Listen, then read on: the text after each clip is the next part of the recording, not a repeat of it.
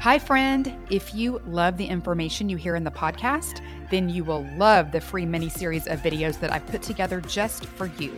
It's all about the biblical blueprint for health and teaches you exact principles I've taught to thousands of Christian women that result in weight loss, better sleep, increased energy, clearer skin, and sharper brains.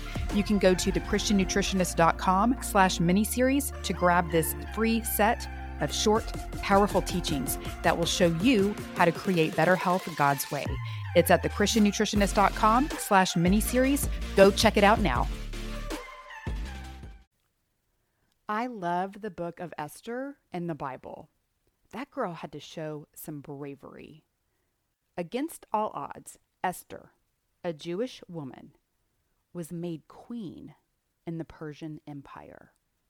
Her husband, the king, didn't know she was Jewish and had agreed to a law that would wipe out the Jewish people. She had the opportunity and power to stop this catastrophic event, but it was risky. Big time risky. If it went wrong, she would be put to death. But if she didn't act, her people would perish.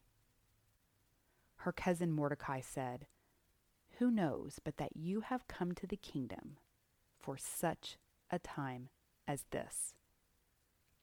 God put Esther in a position to serve her people, and she stepped out in faith, and she did it. And it changed the course of history. I believe that we are all put here, that you are here for such a time as this. God uses people to glorify his kingdom. And whether it's in your family, in your work, in your church, or in a way you may never even know, you may be put in a position for just the exact reason of stepping out in faith to change lives. Never doubt your worth and your role in God's kingdom. Get your Esther on, girl. Be brave and have faith.